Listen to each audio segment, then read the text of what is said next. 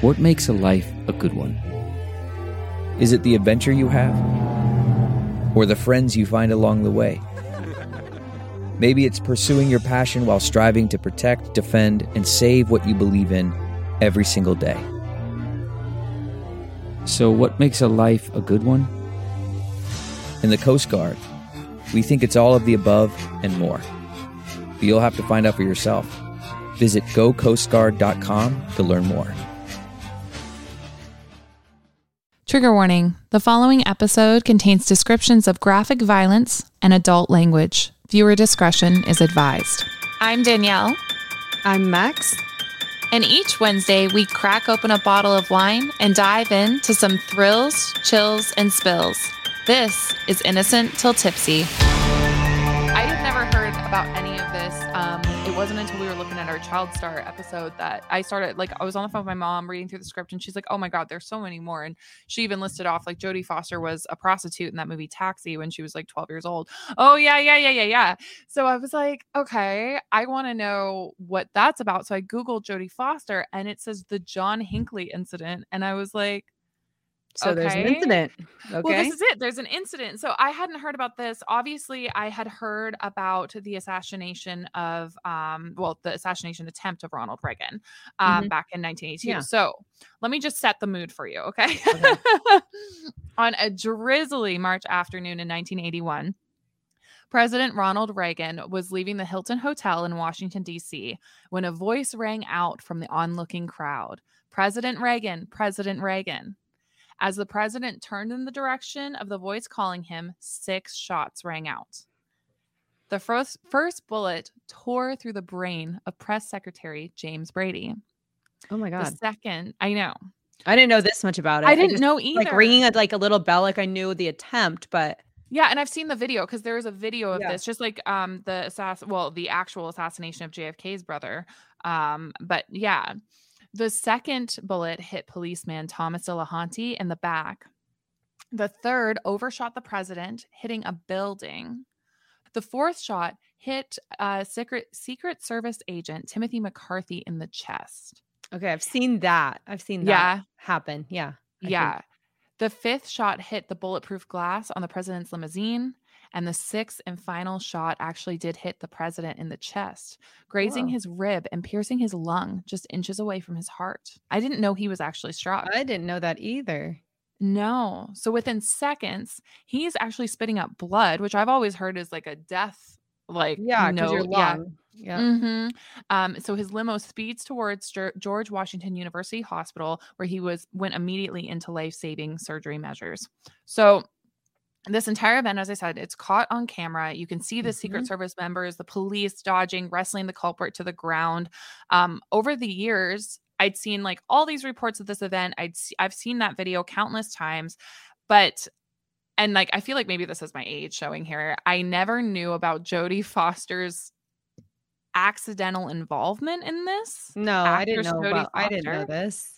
Yeah. So the person, John Hinckley Jr., who tried to assassinate the president, he became obsessed with child star Jodie Foster's film Taxi Driver, where she portrayed a child prostitute. I actually watched the film in prep for this because I was I've never actually seen Taxi Driver. I'd always heard that this was kind of a scandalous role for a 12-year-old to be playing, and she's portraying a 12-year-old prostitute. I watched it. Last week we talked about Brooke Shields and how her mother had put her in I think it was Baby Doll or something, that horrible movie where they had said it was basic child pornography. I don't think Martin Scorsese. Oh, the Island one. The Island one, but there was another one where she portrayed a child prostitute. I got you. Okay, yeah. There was another one, yeah. So, I don't think it's like that at all watching Taxi Driver. There wasn't really any scene where I was like, oh, this is too much. And maybe Jodie didn't know fully what she was portraying as well. She wasn't dressed too provocatively either. A lot of wasn't so scandalous. Yeah, it wasn't bad. So I just thought it was interesting though, as we went from the child star and parents taking advantage of their kids into this. But the assassination attempt was all in the hopes of getting Jodie Foster's attention. That's why he did it, because he wanted her attention. What? After years of stalking, calling, writing notes to her. Yeah. Like, this is going to get you good attention. This is going to get you like blacklisted to never come near her ever. I'm telling you. For any reason. I know. I never knew this kind of like mental illness was the driving culprit at this whole event. So Whoa. I know his last letter to Jody before he attempted to kill the president read as follows. Dear Jody, there is definitely a possibility that I will be killed in my attempt to get Reagan. It is for this very reason that I'm writing this letter now. As you well know by now, I love you very much. Over the past 7 months, I've left you dozens of poems, letters, and love messages in the faint hope that you could possibly develop an interest in me. Although we talked on the phone a couple of times, I never had the nerve to simply approach you and introduce myself. Besides my shyness, I honestly did not wish to bother you with my constant presence. Yeah, please don't. He didn't do a good job of that because he was stalking her. Yeah, no, why? These poems, the calls. Your constant present is constant. So it is constant already. Could it be worse? Could it be any worse? I know the many messages left at your door and in your mailbox were a nuisance, but I felt like it was the most painless way for me to express my love for you.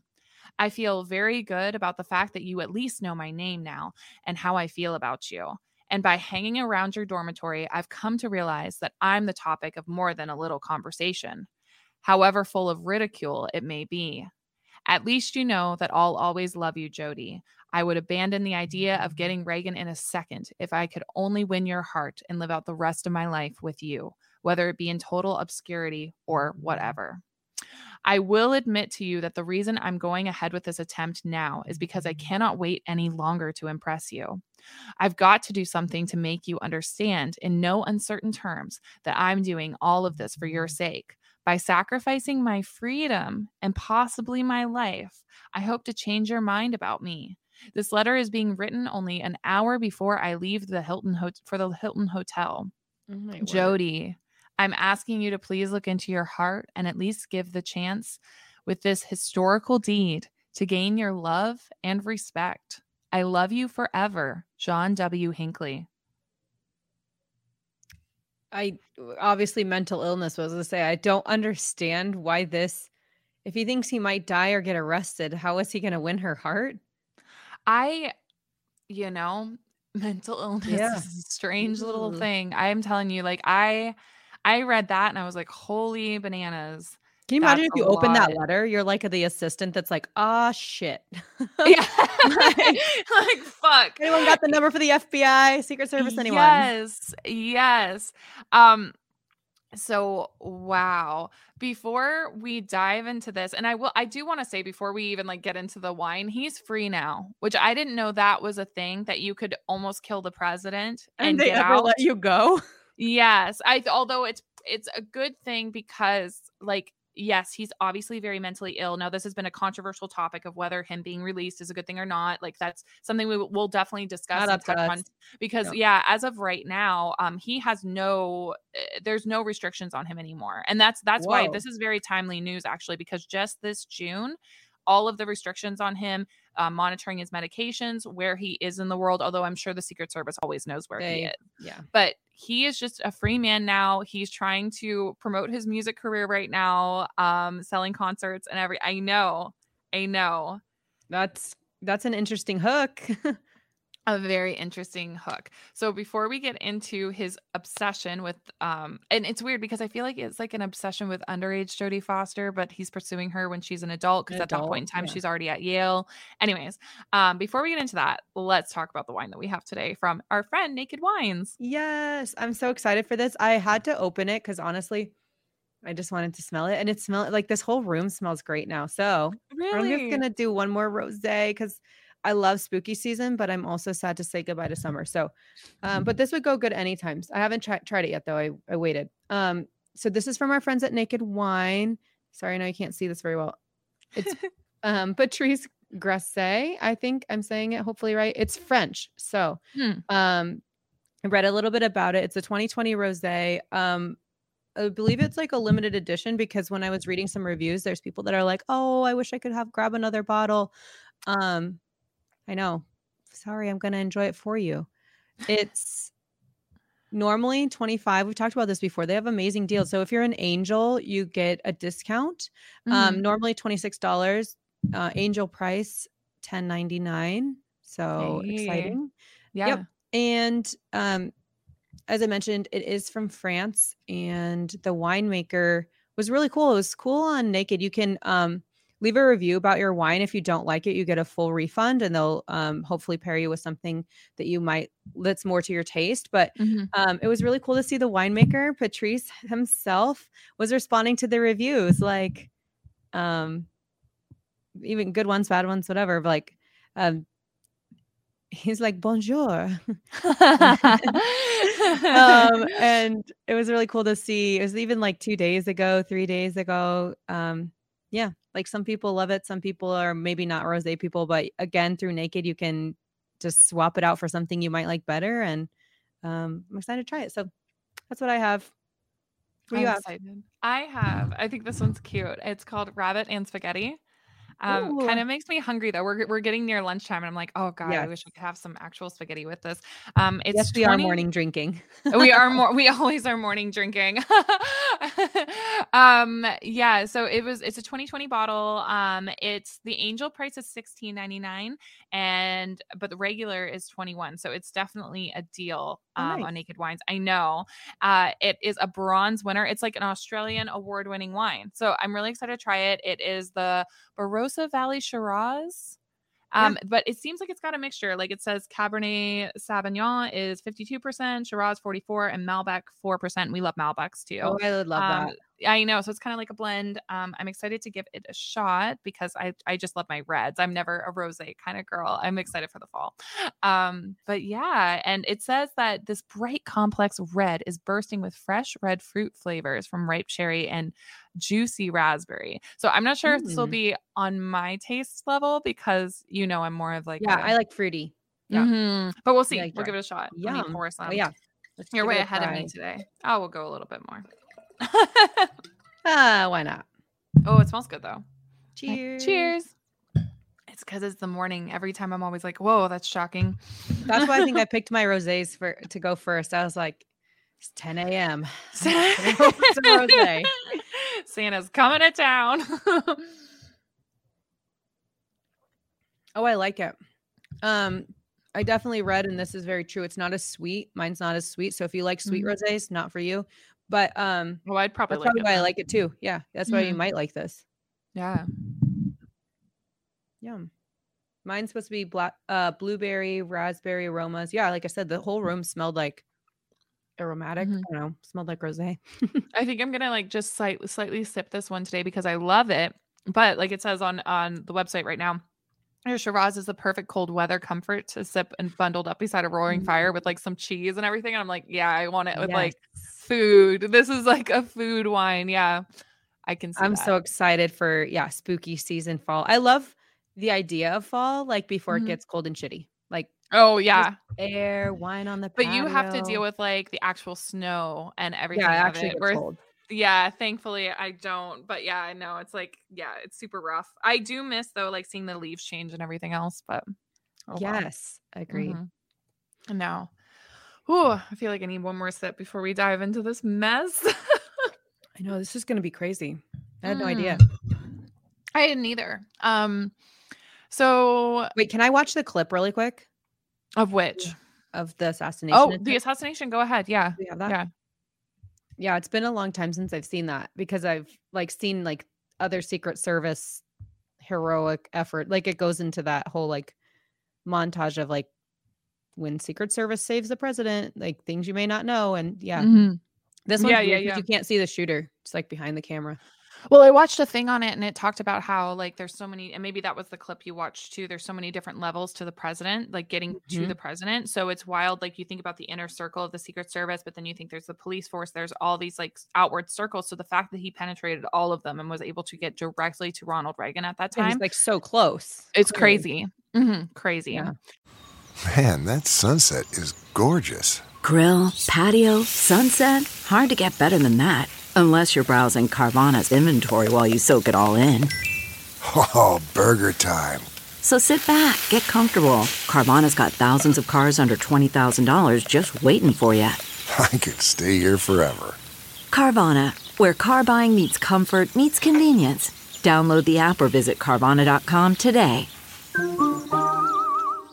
CarMax is putting peace of mind back in car shopping by putting you in the driver's seat to find a ride that's right for you. Because at CarMax, we believe you shouldn't just settle for a car. You should love your car. That's why every car we sell is CarMax certified quality, so you can be sure with upfront pricing that's the same for every customer. So don't settle. Find love at first drive and start shopping now at CarMax.com. CarMax, the way car buying should be.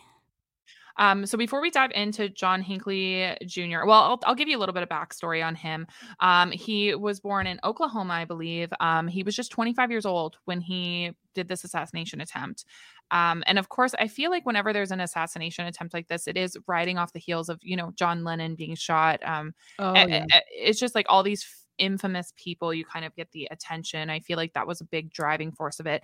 He did come from money. So his family were in the oil industry. So yes, he was very well off. And we're going to get into a little bit of his backstory and how he was kind of aimless in his young adult years. And his parents were rightfully very concerned about where he was headed.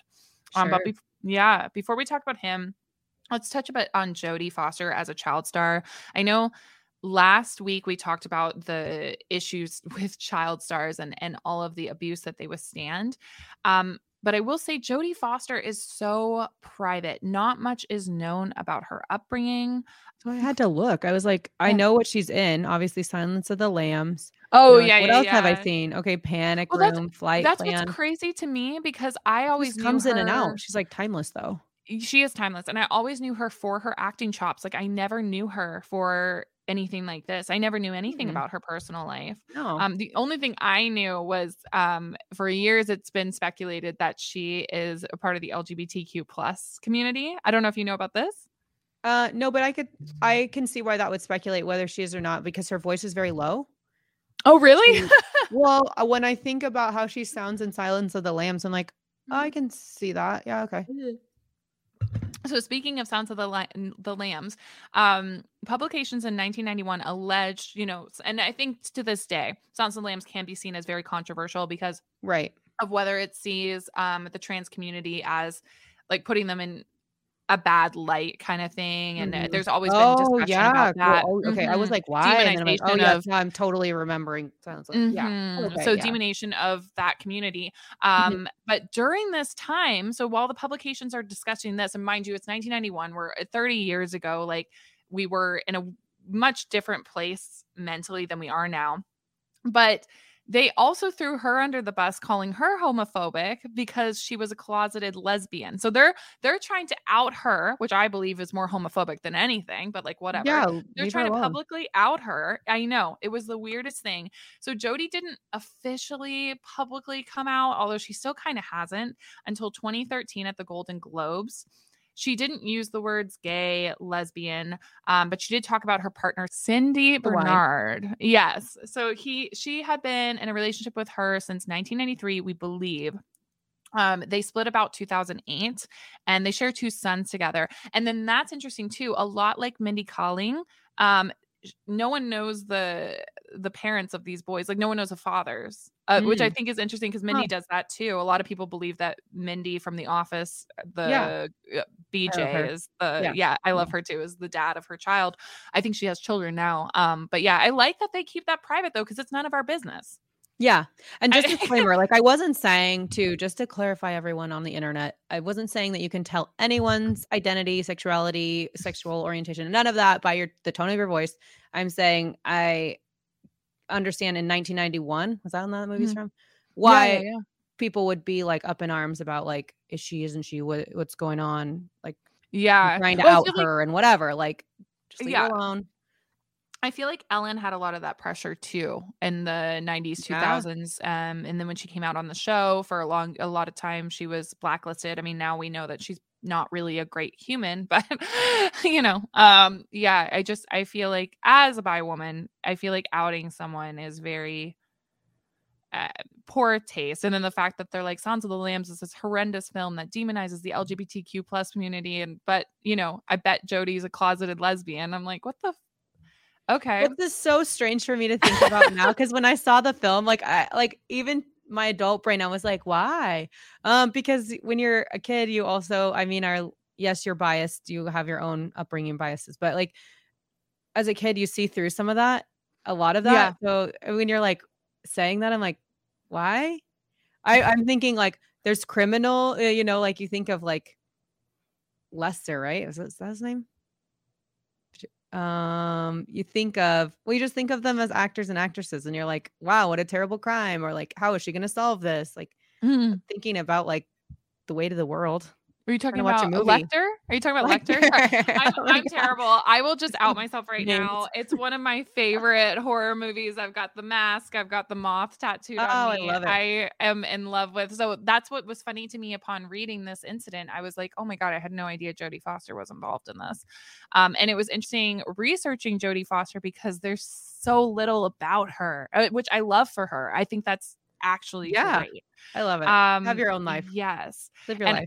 I love too that we don't know her for this, because in one of the only interviews, she only has talked about this about 3 times, like a handful of times, where she talked about the assassination attempt. She said she did not want this historical event to be forever tied to her and something she was known for, saying it didn't have anything to do with her and that she was a hapless bystander.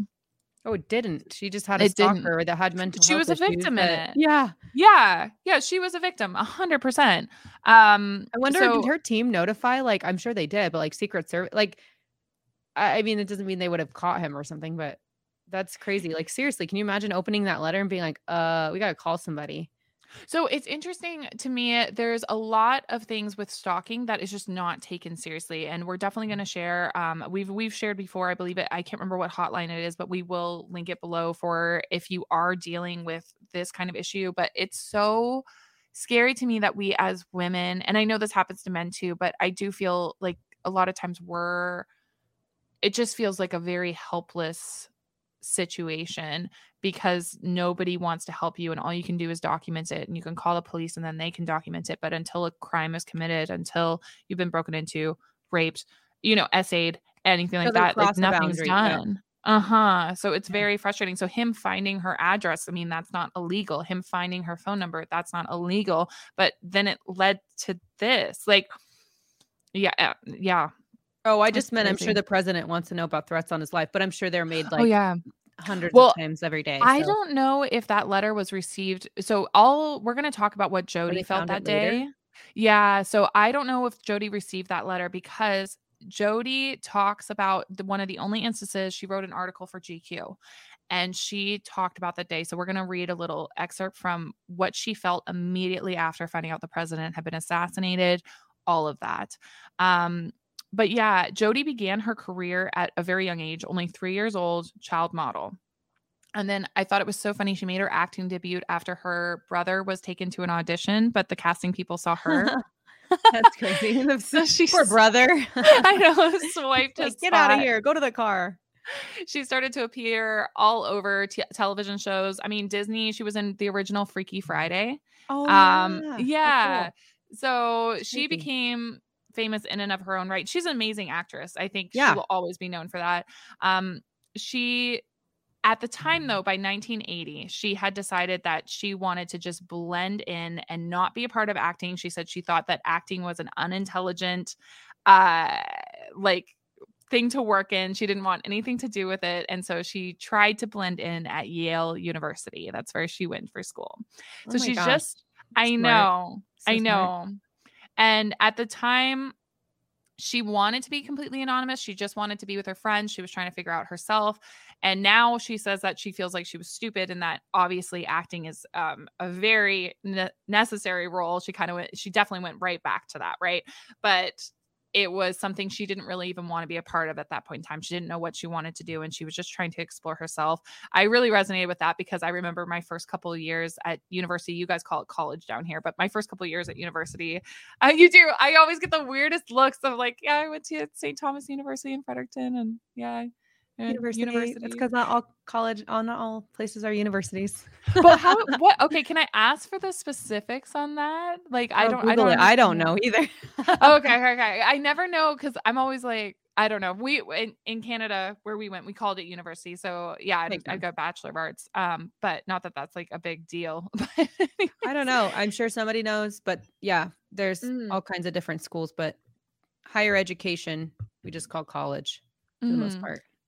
So in an interview with 2020, years after the incident and everything else, Jodi said that she felt like she had tricked herself into believing she was anonymous by that point in time on campus.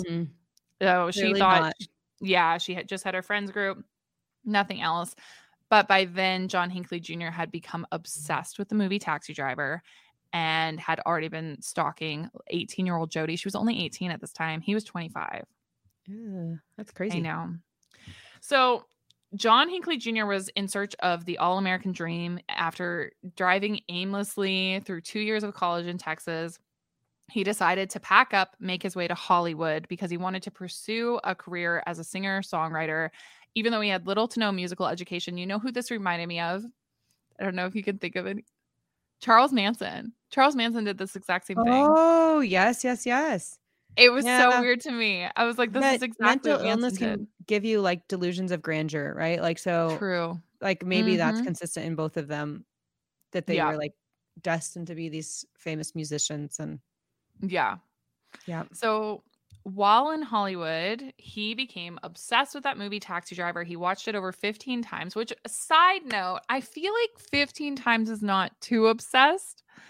I feel like maybe he watched it more 15 than that. times straight. Did he watch it for 15 hours or like 17 hours straight? I was like, has anyone seen how much millennials watch Twilight? Yeah, it was like, I've watched a lot of movies, a lot of time, like favorite movies, like many times, but yeah. I was trying to think of how many times I've watched Silence of the Lambs and not stalked Jodie Foster. It's like I have watched Silence of the Lambs an awful lot. And I even wrote an entire, in school for criminology, I went to criminology and film. That was one of our classes, one of my favorites. And I wrote like a 20-page dissertation on this entire fucking film. So I'm like, I know that movie backwards and forwards. I feel like 15 isn't a stretch. No. I don't know. Oh, man. So he became obsessed with the main character, Bickle, who was Robert De Niro, played by Robert De Niro. Have you seen the movie Taxi Driver? No. Okay, so let me summarize it for you. So basically, the long short of it is it follows a taxi driver. Wow, what a wild time, Robert De Niro. And he's a previous Vietnam vet too, so he obviously has had a lot of trauma going on and everything else. He shows a lot of disdain for New York City. He wants to get the scum off the streets. He even talks to a political figure about how this city just needs to be cleaned up. Like he just has a real issue with other people. And he's violent. Like he's got some tendencies, right? He gets an obsession for a woman who's working in the campaign trail of a political figure, and he starts to date her, but he takes her to, and I thought this was so weird. You know, those old shoddy, I don't want to get our video demonetized on YouTube, so I'm trying to think of how to say it. You know, those adult film theaters. Oh, like, yeah. Okay. And they're in New York. Is this in New York? They're in New York. Yeah. Yeah. I know exactly what you're talking about. So on a date, he takes her to one. There's no second date. She's what? No. So she gets up. I mean, she's obviously too not from that area. She gets up, immediately walks out, and immediately I noticed, I'm like, this is in the crappiest neighborhood ever. You've got, prostitutes on the street. I don't even know what he was thinking doing this. She doesn't know what he was thinking. She's like, I can't believe you would take me here. Anyway, she goes back. So it's disturbing to me. For the majority of the movie, I was very disturbed by his character, obviously. Yeah. And I couldn't understand why someone would find him heroic until the end. So after he's obsessed with this campaign manager, even showing up at her workplace and everything else, he then soon meets young Jodie Foster's character, Iris. She is this young child prostitute. Her and her pimp get in this fight. The pimp throws him $20 and is like, ignore this. This didn't happen kind of thing. You didn't see it, whatever. So he then becomes obsessed with her. And at one point in time, after he fails to try to assassinate the political figure that woman had been involved with, which that was eerie. The scene where he goes to assassinate this guy. That's weird. Well, it's so like Ronald similar? Reagan's. Yeah. He based it the way they're marching, the Secret Service are marching him out, but the Secret Service noticed that Bickle goes to pull a gun, and so they get the guy out of there, so he's safe. So then Bickle decides to go save Jodie and become this heroic figure for her. He'd already tried to get her out and sent her a letter and all sorts of things to try to get her away from her pimp. She's in love with him. That's what happens to a lot of people. So he shows up and it all of a sudden turns into a Quentin Tarantino film, I felt like. Like he just starts killing everybody. Oh my. It's very bloody. Okay. Fingers are lost. It was a mess. But in the end, he ends up in, spoiler alert, in the end, he ends up in a coma. And you see all these letters. So there's like newspaper clippings hailing him a hero, trying to save this underage girl from prostitution. Her parents have written him a letter saying, you know, we really want to get more money so we can come back to New York to sit at your bedside.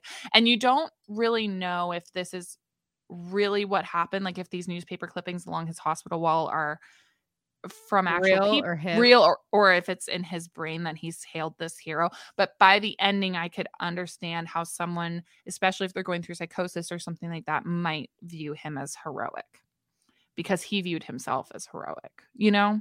Yeah. So violence isn't heroic, people, but yes. Yeah. Wow. Yeah. Okay. I know. Yeah. Mm-hmm. So in the months leading up to the assassination attempt, he was aimless, totally aimless. John Hinckley was. His parents were extremely concerned about his future and his mental health. He'd participated in extremely harmful behaviors, even playing Russian roulette. Okay. Yeah. He took a now infamous photo where he held a gun to his head. We can show that. It's part of I saw him with pictures like with a lot of guns, like in that clip. Yeah. But he had already tried to overdose on his antidepressant medication as well. Like lots of red flags.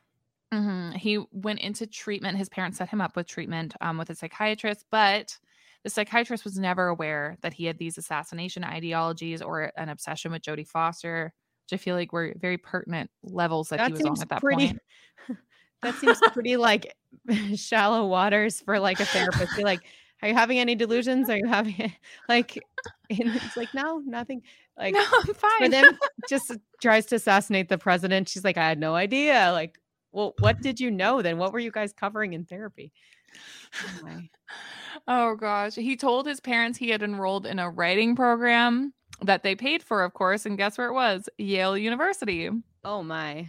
But he wasn't even enrolled in this. He just had them basically pay his way to get over to where Jodie was. Yes. Now, somehow he found her address. I don't know how. Somehow he found her phone number. I do not know how. And that's crazy. I can't. How scary. Yeah. So especially back then. Mm-hmm. Now he was. It's not like you just Google somebody. No, I feel like that would have taken a lot of effort, honestly.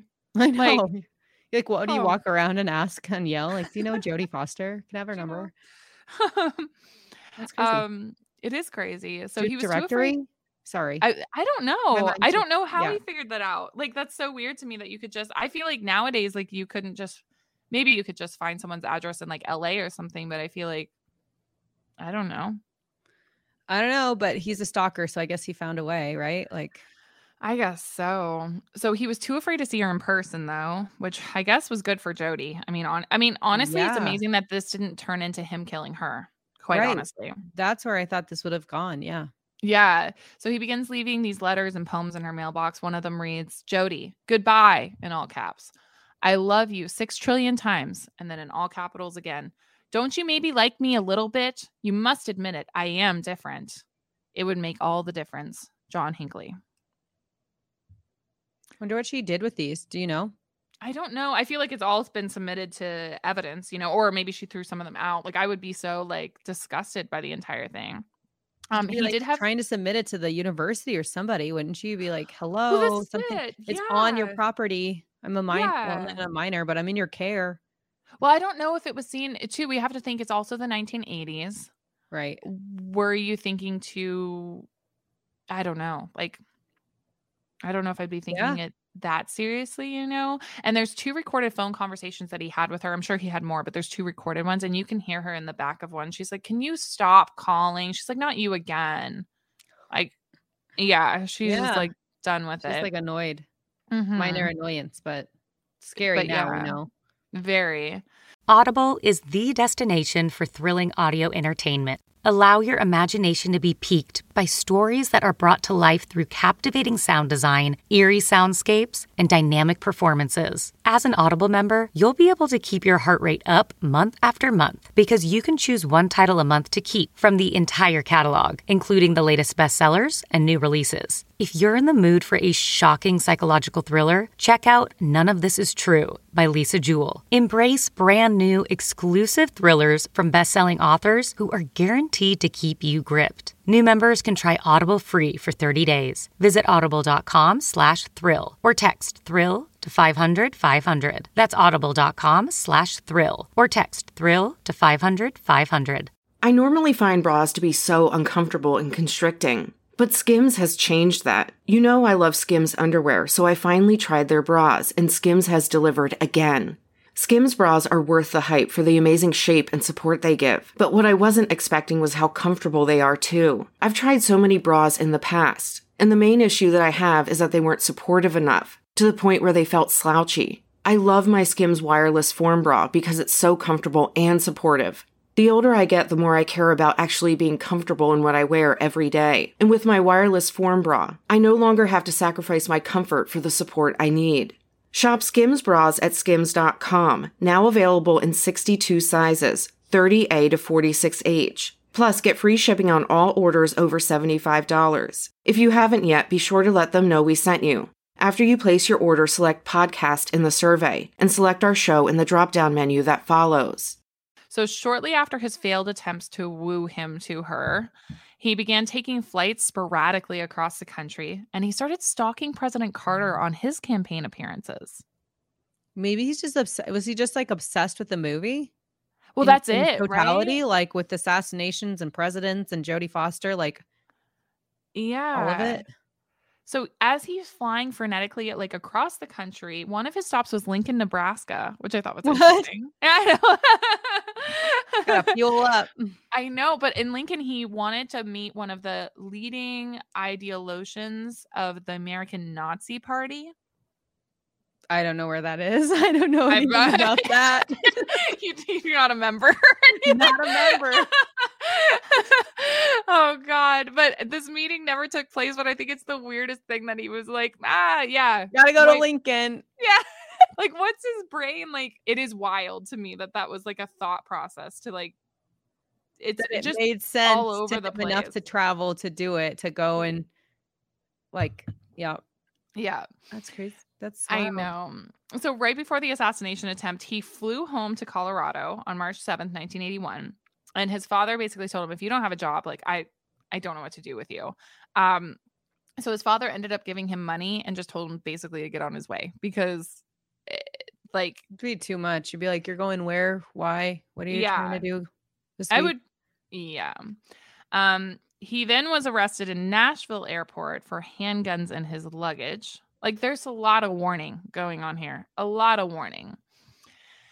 And in the new year, he recorded a very disturbing monologue about not really wanting to hurt Jodie, but he feared he was losing his sanity and the likelihood of Suicide City was over him if he failed to win her over. So I wanted to read a portion of this. This was in New Year's Eve of 1981, so just a few months beforehand.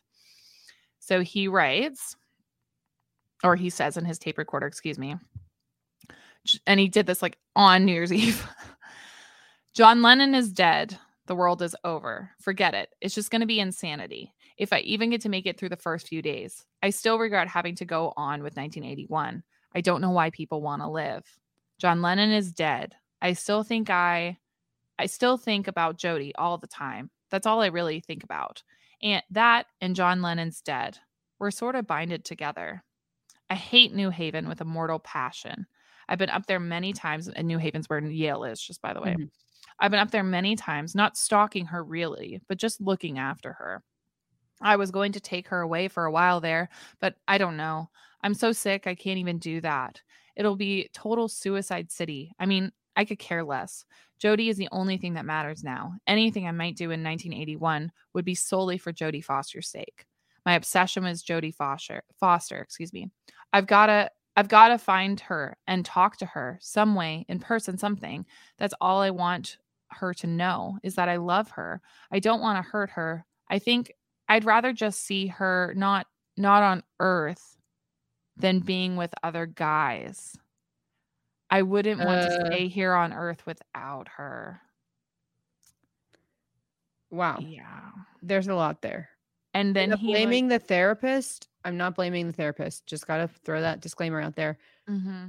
But it seems like in talking to him in any capacity that you'd be like, this man needs help. This man's having like suicidal thoughts or delusions of like being with Jodie Foster or stalking the president. Like, because that letter has so many red flags. Like every line is a red flag for his own health or someone else's health.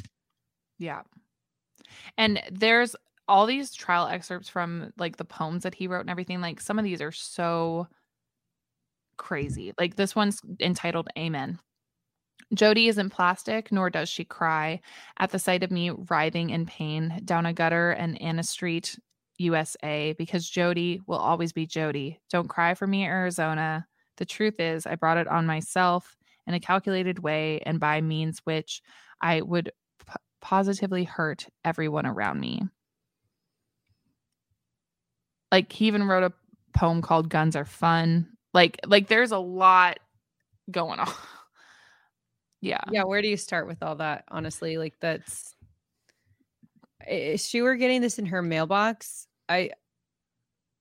now we know like you would be really concerned. I don't know. Maybe she wasn't that concerned. Just more annoying nuisance, but no, be concerned. This man's got his eye on you. 100%. So he's just 25 years old when he almost kills the president, severely injures Press Secretary James Brady.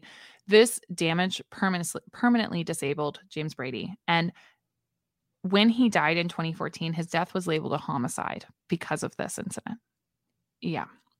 Wow. Secret Service announcing shots fired first over the radio with the code name Rawhide, which I just thought was an interesting little thing to put in here because Ronald Reagan and his acting career and like everything else. Anyways, the public first got the indication that Reagan was okay when his assistant said to the press in a briefing that he complained about the cost of his $1,000 suit as they cut it off of him. Not my suit. I thought it was funny. I read an article that his son had written too about John Hinckley being released, which I'll touch on at the end. And he thinks it's right. His son, Ronald Reagan's son, thinks it is right that John Hinckley is not being monitored. He thinks he's healthy now and is monitoring himself and is aware that he made a huge mistake. But he talked about his father just being a complete jokester and also that his father forgave John Hinckley. But the thing is his father was not the only victim in this. That's Right. where I like the Press Secretary Brady, like that is horrific. And I feel like, the president and other people making comments on this, like obviously he had been a victim, but you can't say you forgive like for everyone, you know what I mean? That was involved he gets only to speak for himself or his father. Yeah. So the president did recover quickly, keeping his joking demeanor. He left the hospital on April 11th, and he joked as he got into his limo that he needed to go home and have a seat. So that's fine, but the damage was insurmountable. John was arrested immediately. Obviously, he'd been like shaken to the ground. He was like tackled to the ground. Yep. Yeah. Mm-hmm. And he asked his arresting officer if that night's Academy Award ceremony would be postponed because of his actions.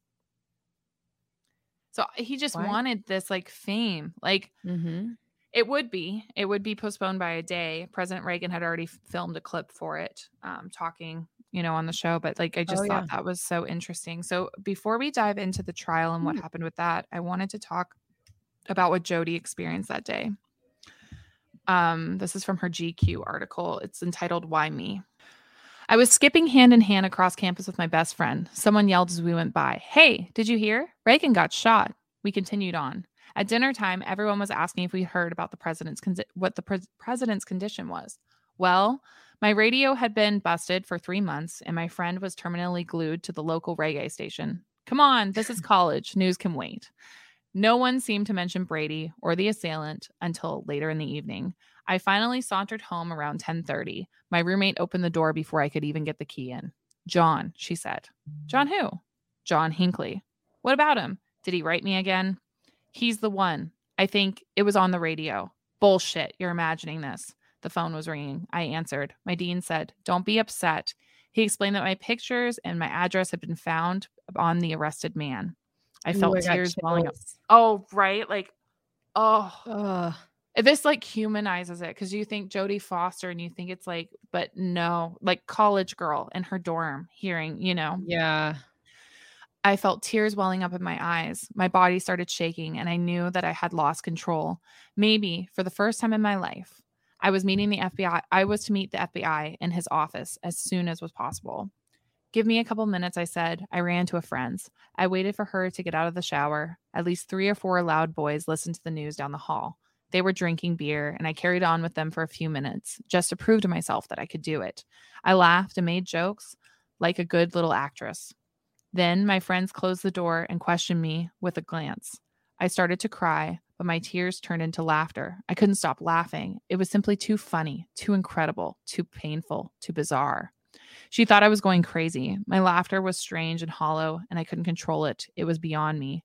My body jerked in painful convulsions. I hurt. I was no longer thinking of the president or the assailant or of the crime of the press. I was crying for myself, me, the unwilling victim. Yeah. Crazy to think like that's how she like reacted and how she found out. Yeah. I just felt it really humanized you. You know, you come home, you know, from school or hang out with your friends and it's like, holy shit, that guy that's been stalking me, like you're kidding. You know? Well, we've all had those moments. Like I think for me in my lifetime, like you're like 9/11, like you always remember where you were. So it's like that moment where the world like shifts because something else monumental happen. And for her, like obviously her name in this and oh God, like her info on his person when he gets arrested is so crazy. Don't tell me that obviously he was stalking her. He was too nervous to approach her, but she would have been in his proximity. Like, oh yeah. Like he would have like been, you know, you watch Me or something and you're like he's like in the next row of books over. He's like in the cafeteria at the table next to you. Like you didn't realize that he's there. Yeah. It's so scary. It's so disturbing. So during his trial, Hinckley's defense team went for the insanity plea. He was evaluated over the course of 4 months. Prosecution psychiatrist said he was sane, you know, and defense psychiatrist. And defense psychiatrist said he was psychotically legally insane. You know, I mean, that's just the natural, of course. It's a defense. In order to get Hinckley to participate, though, in his own defense, and here's where things get so fucking creepy, like so creepy. He ordered his legal team to get Jodie Foster to testify. He said he wouldn't participate in his defense if she didn't testify. Does she testify? Yes. So his lawyers arranged for her to testify in a closed recorded session before the jury was even selected. It was only between the legal teams, the judge, and John was there as well. Wait, he was there when she testified? Yeah. And when I don't think that would happen anymore. You'd be like, no, we're not like caving to your whims. I don't know. Apparently, when he got the news that she was going to testify, he called his parents excitedly and said, Mom, Dad, I'm going to be in the same room as her. Yeah, he just wanted to be around her. That's why I can't believe they allowed that. Wow, it was crazy. It's really crazy. Yes. So her testimony, though, didn't go as he bargained for. No. So Jodie testified, and she testified on the 1-year anniversary too of the assassination attempt, which I thought was bananas. But she wouldn't even look at him. She wouldn't look at him in the eye, and she didn't even mention his name. So here's a little excerpt from it. Good. Yeah, exactly. Good for her. So now with respect to the individual, John W. Hinckley, looking at him in the courtroom today, do you recall seeing him in person before today? No. Did you ever respond to his letters? No, I did not. Did you ever invite his approaches? No. How would you describe your relationship with John Hinckley? I don't have any relationship with John Hinckley. As she completes her testimony, Hinckley throws a ballpoint pen at her and shouts, I'll get you, Foster. Okay. Oh my. Yeah. Yes.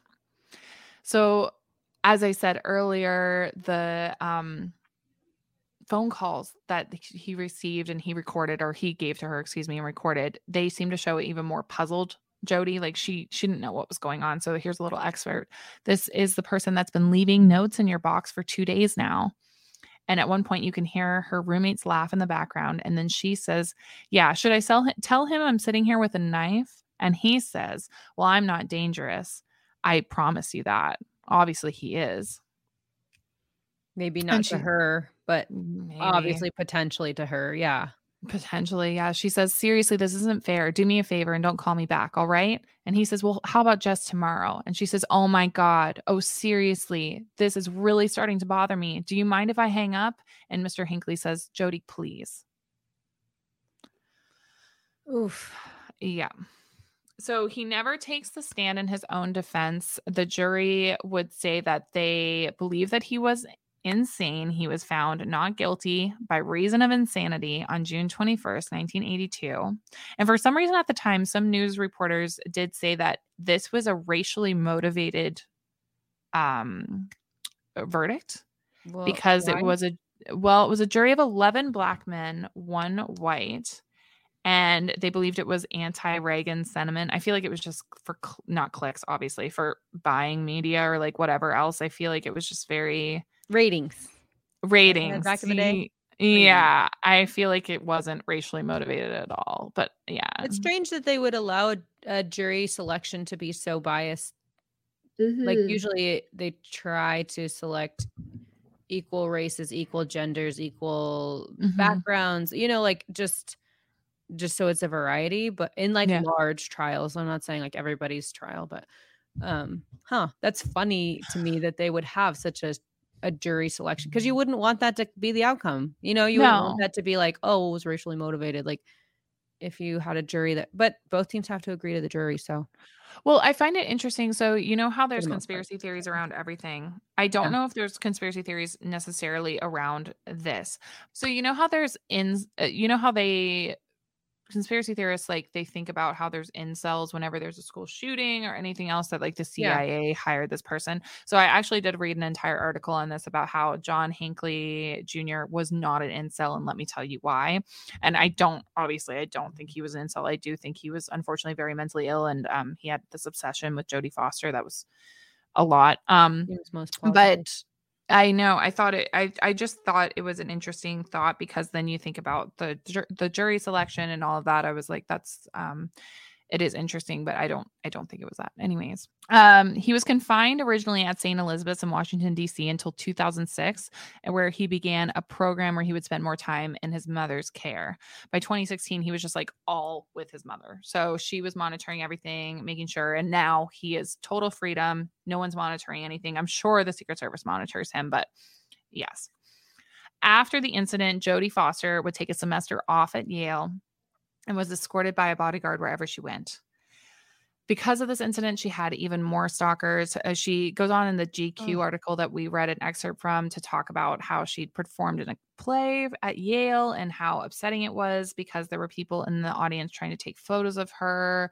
One was someone from the press, and the director had told her that this person from the press, that her acting chops weren't really up to speed. Like the director was just trying to get guff off of this as well. Like how they had found a letter in the crowd that said that Jodie would be dead by the end of the performance. She obviously wasn't. She's still very much alive and well today, thankfully. Yeah, but like how they're just harassing her, stalkers harassing her. Yes. And a 22-year-old man named Edward Michael Richardson, who, according to the Secret Service, because obviously they're still very much involved in this, shared a similar obsession with her that Hinckley did. He carried a loaded handgun and planned to kill her, but only changed his mind after watching her perform in that college play. Geez, they're on every corner and he would be in the audience. That's nuts. No one's screening a college play for guns back then. They're probably not even now, but like that's, how scary. Yeah, no wonder. She can't she can't have a bodyguard with her at all times. Like she's not gonna have her bodyguard right next to her on stage. No. I don't know how she slept at night. That's I don't know either. terrifying. I don't know how because she ended up graduating from Yale. So like good for her for being able to. Girl. I don't think I would have. Yeah. I don't think so. So she has only, since the incident, commented on Hinckley 3 times. So the press conference a few days after the attack, and then I've been riffing a lot of this episode, so I'm so sorry. It wasn't a GQ excerpt. It was Esquire magazine. So in 1982, entitled Why Me? That was the Esquire, not GQ. I apologize. And after his sentencing, during an interview with Charlie Rose on 60 Minutes, which you can find on YouTube, which I did watch for this, she ended up canceling several interviews or ending it very quick whenever they mentioned this, which is she rightly should. This is not her responsibility to comment on this, and she just wanted to leave it in the background. Absolutely. She did appear on a podcast episode with Marc Maron, and WTF with Marc Maron is the podcast, where she said she voluntarily chose not to speak about the incident in interviews to avoid being labeled as an actress primarily remembered for this incident, to avoid being and also reflected on how her mother, who was a former publicist, helped her overcoming the media frenzy that came down after this and the public's obsession with her involvement. I do want to say too, on her mother's note. Sorry, Jody, for bringing this back to the top. I'm so sorry. I just find it fascinating. But we do remember you and didn't even know about this, if that makes it any. Yeah. We had no concept. We had no idea. Maybe our listeners had no idea. We'll always remember you for me, for Silence of the Lambs. Silence of the Lambs. Yeah. Amazing actress. The Accused, another amazing Jodie Foster film. Always. Yeah. This had nothing to do with her, but I do find it just wild. Yeah. Wild. So since John Hinckley's verdict and his release, he has apologized to everyone. Now he says he's glad he did not succeed. He apologized to the families of the victims, to his victims, to Jodie. He now says that it does seem insane, his involvement in this, and the fact that he thought it would get Jodie's attention. Now believes that he felt it was more of a suicide attempt. He was trying to end his own life, which does make sense. Yeah, for sure. Yeah. Although he was labeled an unpredictably dangerous person. As we said earlier, he now believes there's way too many guns in America. He bought his gun, though, at a Texas pawn shop with a fake ID. So just to let that be known out there. He thinks that he has now paid his debt to society by overcoming his mental illness and trying to give back to society with his music and his art.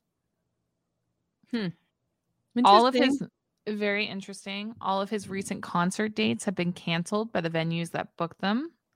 Reportedly, did they not know who they booked?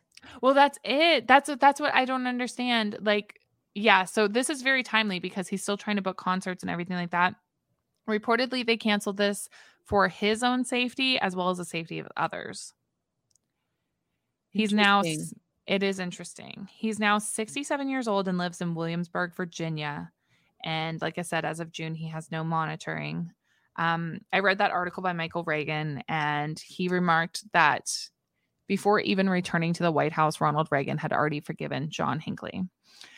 He even wanted to meet John and apologize to him in person, although that never happened because John's doctor said that it would just be too unstable to meet the president. But I kind of wanted to end on that note. And that is the crazy. So Isn't that crazy? I know. I had no clue either. It literally all came up because of that episode we did last week on child stars in Hollywood. But yeah. Absolutely wild. This podcast is sponsored by BetterHelp. Now, it's not a crisis line. It's not self-help. It's professional therapy done securely online. And you will be matched with a therapist in under 48 hours. And what I love about BetterHelp is that you can log into your account at any time and send a message to your therapist.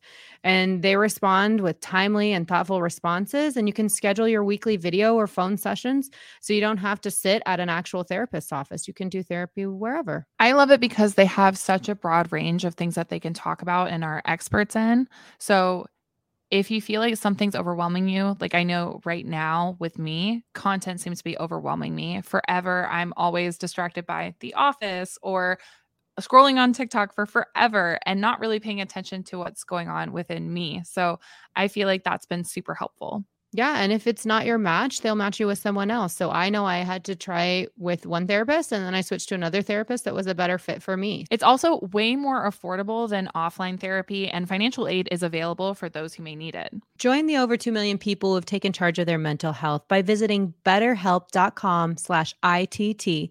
That's betterhelp.com/ITT.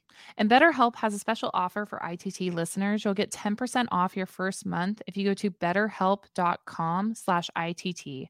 Again, that's BetterHelp, BetterHelp.com/ITT.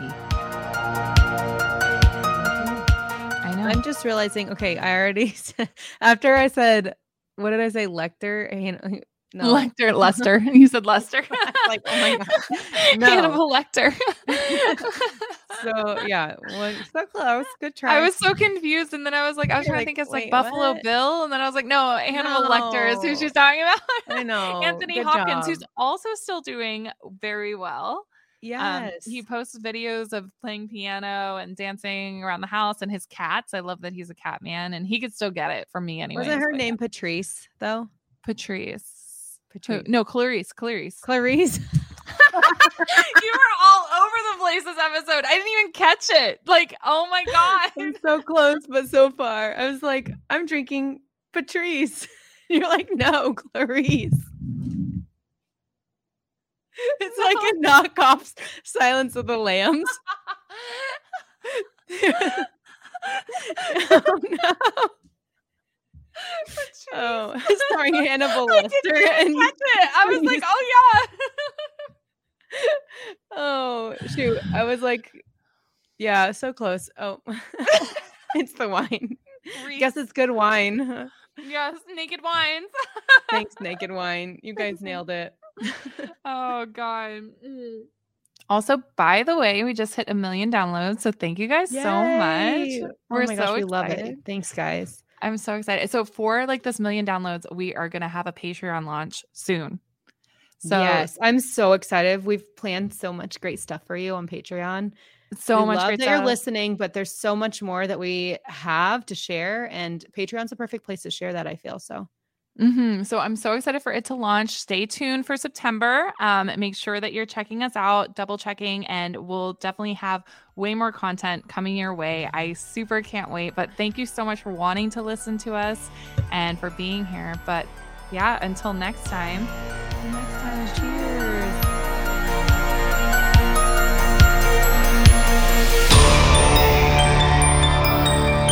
A Huda Media Production.